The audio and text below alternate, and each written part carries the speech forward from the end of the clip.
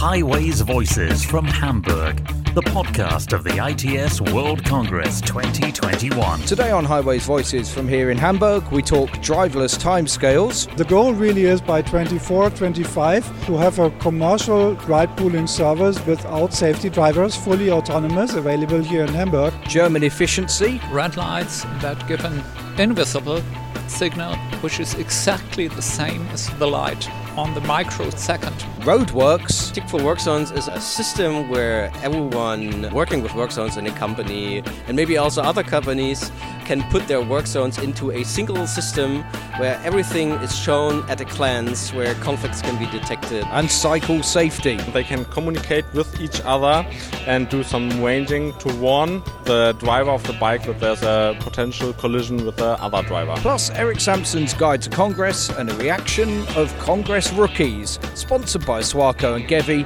Welcome to Thursday at the ITS World Congress 2021. The official podcast of the 2021 ITS World Congress in Hamburg. Highways Voices, sponsored by Gevi and Swarco. This is Paul Hutton in Hamburg for this week's Highways Voices, and let's start with an exciting groundbreaking project in Hamburg that is bringing autonomy to reality. We'll meet Robert Henrich, CEO of Volkswagen subsidiary MOIA. MOIA is a ride-pooling service. We actually here in Hamburg built the largest European fully electric ride-pooling service. And the idea is to really share seats, to offer a mobility service which is convenient, which is flexible, which is attractive to consumers, but at the same time it helps to increase the efficiency of traffic overall. That's the idea. It's fascinating that auto manufacturers are now getting involved not only in building the vehicles, but actually what's they used for once they leave the factory. Well, maybe, possibly it's a big change, at least in cities, I'd say. But both business models will continue to go hand in hand. Many people still want to own a car, especially outside of the large urban agglomerations. You will still need a car, so that business model will continue to exist, but at the same time, in the inner city core where it's really congested and where it's getting more and more difficult to really drive, find parking and so on, mobility services start growing. And that's only the beginning, I would say. And ride pooling will be a key enabler for cities really to keep their cities moving. So how does it work? What's the background to actually the kind of the bit under the bonnet, as we would say, in how you make the service work? What we do is ride sharing, which may be known to customers, but in a very specific form, which is called ride pooling. So the customer experience is really not that different from using an app to hail a ride, with other ride-sharing providers or so. But we then pool passengers together in a vehicle who share the same route. And that brings up the efficiency. So if you use a MOIA vehicle, which is fully electric and which has 6 seats, so it's a bit larger vehicle than a normal passenger car, if you use that, you may often find a passenger already on board. Or during the ride, some passenger may board the vehicle or deboard the vehicle. And that is what brings up the efficiency. But from your personal experience, it's still very flexible and very comfortable, like using a taxi. There are 2 acronyms you hear, either ACES or CASE, but they mean the same thing: connected, autonomous, shared and electric. You're using IDs, which means you're 3/4 of the way there, aren't you? Because if you take the autonomous bit out, everything else is ticked off. Yeah, that is correct, but we definitely need the autonomous bit.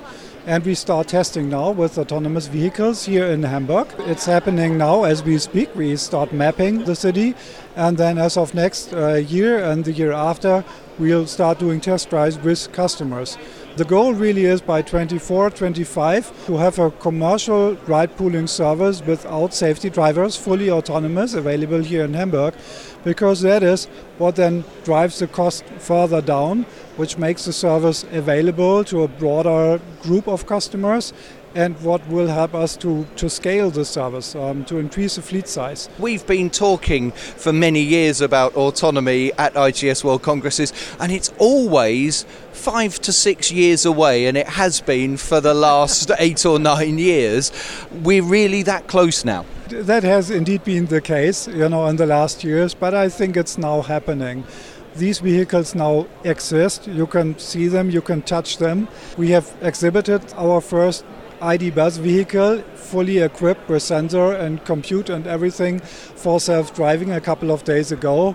And we now start mapping and start doing the test drives. It's now finally happening, but you are right, we have been waiting for quite some time for that to happen. Really exciting news to hear there, and I look forward to testing out a Moya with a human driver this weekend. I've tagged on a few days to be a tourist at the end of the Congress over the weekend, so I'm definitely going to try a Moya out. For the moment, thank you very much, Robert. It's been a pleasure to meet you and to find out more about the product. Thank you very much. My pleasure. Before we carry on with more chat from the exhibition here at the ITS World Congress in Hamburg, let's get our guide to the sessions and the papers that you should check out on Thursday at the venue. And our guide for this, as always, is Professor Eric Sampson, who's been to every single ITS World Congress. Eric, what do you spot today that we should really make sure we find time to go to? Hello, Paul. Thursday's going to be exciting. At high level, we've got a raft of really well-planned, well-designed sessions. We kick off with the plenary, navigating the digital marketplace. And one of the things that's been constant in all the discussions this week, and it was in the ITS Summit on Tuesday, was the importance of data and digitalization, catalyzed for many countries by the pandemic. So that's the start on Thursday. We've then got a series of executive sessions, smart traffic management, how to remove the roadblocks, that's a European one, implementation of green intelligent transport, Asia Pacific region, and achieving traffic safety, quote, herd immunity, vaccinated autonomous vehicles.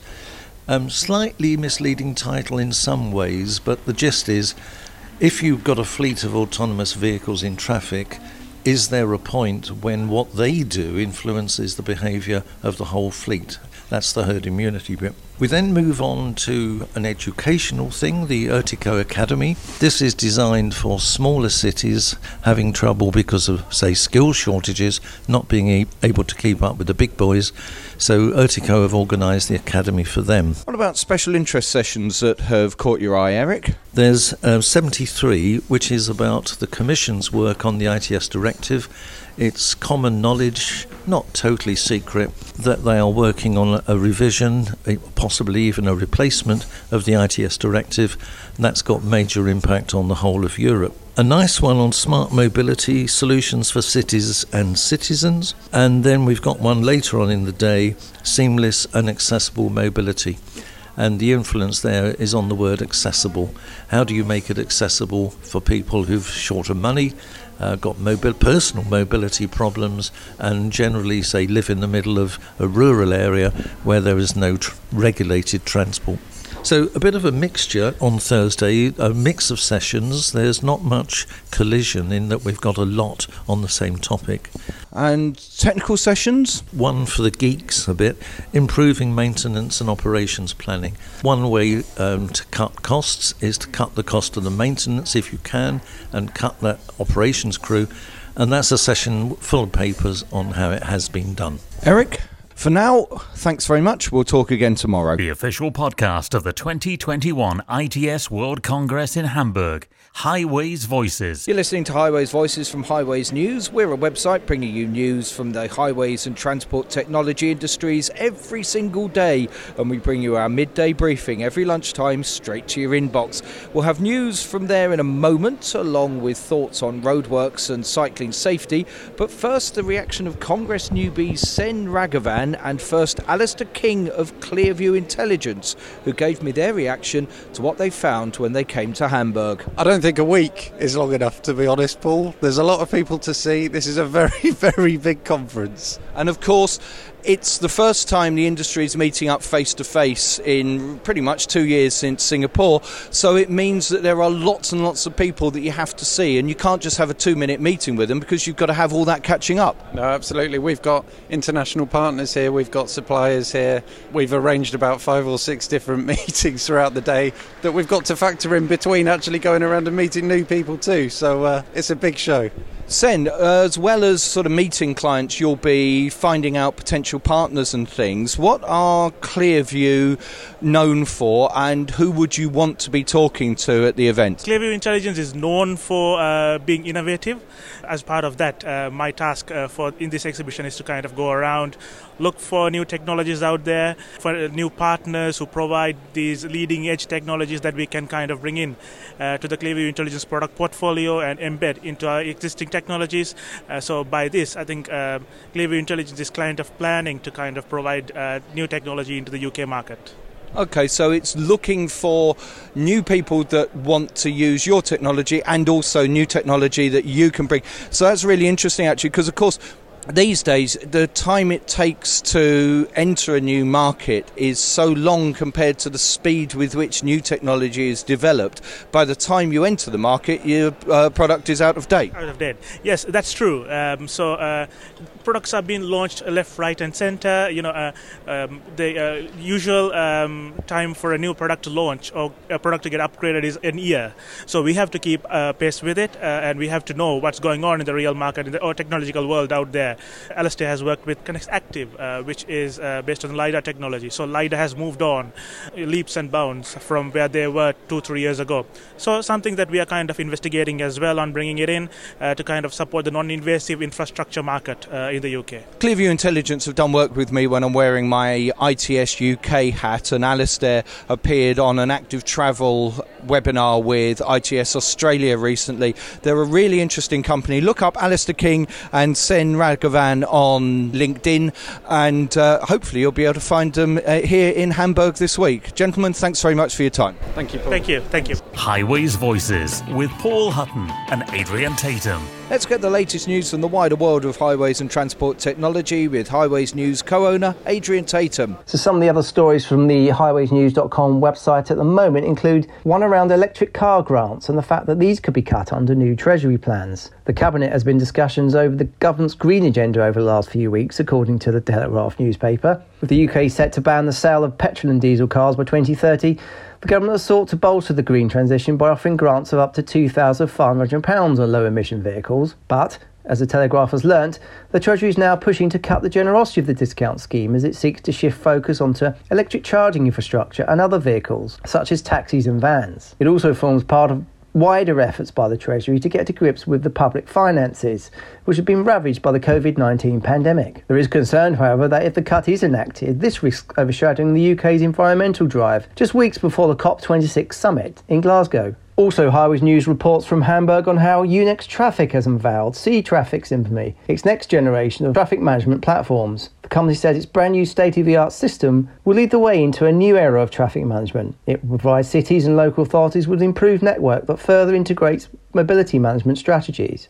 And in Hamburg this week, no doubt skills and training have been on the agenda at some point. So close to home in the UK, 5 apprentices have been welcomed into their new roles across Amy's Area 10 contract as highway management operatives. This Level 2 apprenticeship programme is being offered by SB Skills Solutions and provides both practical and theoretical training covering all aspects of highways maintenance. Thanks, Adrian. This is Highways Voices. Thank you to Gevi and Swarco for their support, and we'll hear from Gevi in a moment. But first, I caught up again with Martin Huber, who is Director General of the Ministry of Transport and Mobility Transition here in Hamburg, to get an idea of the technology already being used on the network in the city. Influencing red lights, making buses reliable, but not only buses, but also ambulances, police cars, and whatever you need, fire engines. It's a very important topic, but also giving signals to automated cars from the red lights, so that an automated car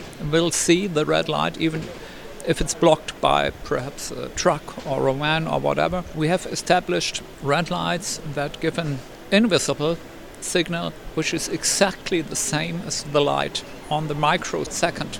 So this is very sophisticated to do this, because it has to be absolutely exact. Otherwise, it might be fatal. What you won't see is our testing bed for automated driving. It's it's a big lying aid in the city. So there are most complicated intersections established with roadside units, and here you find a fleet of automated cars in the L3 project, and all those cars will drive on this lane. And well, there's still a driver on board, but only for safety reasons. The cars are driving by themselves, completely automated. Tell me about active mobility. Regarding cycling, which is very important in Hamburg, because we have no mountains here. It's very comfortable to go by bicycle, and many people do, and especially Corona pandemics made many thousands of people change from trains or buses, and they are riding by bicycle now, and they found out they can do it. It's beautiful and it's good for their health, and so the numbers of cyclists are increasing day by day, and we have to find new solutions.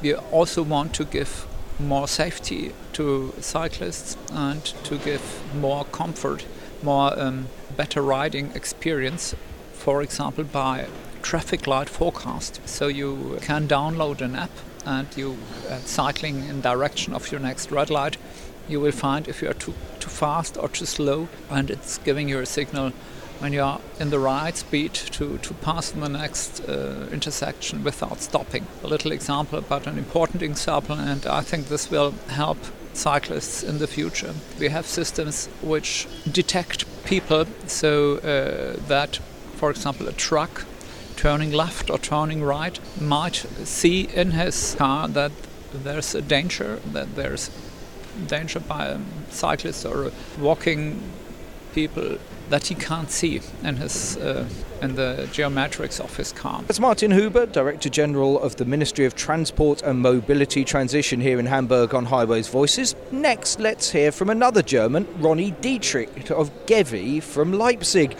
who's perfected a really good way of managing roadworks in real time to improve the environment and road safety. TIC for Work Zones is a system where everyone working with work zones in a company, and maybe also other companies, can put their work zones into a single system where everything is shown at a glance, where conflicts can be detected, and all that data while planning the work zones can be reused due to the different connectors TIC has to reuse the data as maximum as possible. TIC doesn't only support planned work zones, so work zones which will be in place maybe the next half year, coming up in the next 2 weeks. It also has the capability to show actually moving work zone as they go along the road, to show their location, to make people or drivers aware that the work zone is ahead of us, but they changed the location of the last 2 minutes. So that's the cool thing. So everything will be collected in that system and can be, as I said, reused for different target audiences in cars, for navigation systems and so on. So does that mean you've got some sort of link to the actual roadworks vehicles that may be travelling along as the cones are being put out or being taken in again? Yeah, exactly. Paul, that's right. Is it a beginning to end solution so that you can have all the licenses in there, so that if there are roadworks that have gone out on site, the police, for example, could check whether or not they should be there and whether they should be allowed to be doing the works at the time they're doing them? Absolutely. So this is the intention. So the TIC system is designed to be a fully integrated system, so that everything is there in a single point of truth by saying that it can be used everywhere. We also do have an interface to a customer police in that specific area who can check up if the work zone is allowed to be on the road at that time. So they will check the work zones nearby as they drive along the road, and if not, they immediately are allowed to sign fines. Looking at the screen next to us here, Ronny, explain to me what you're showing off on this screen, because we've got some red lines on maps and some data talking about specific construction that's taking place. Well, typically the customers' operators, they will use TIC software to look at the data from a list perspective as well as from the map perspective. So it depends on how the people work. So TIC is flexible in that specific case. So the red lines, what you see, are the work sense they have typed in or has been collected from a company who are, let's say, planning work zone on different type of roads. So this is one of the features of TIC to put people together so that they're working on the same system and to see potential issues they are causing by planning the work zones. We call it here in Germany, we call it look around the table, to see that some operator is about to plan the same work zone in my location at the same time. And then TIC shows the conflict that the work zones are about to be overlapping.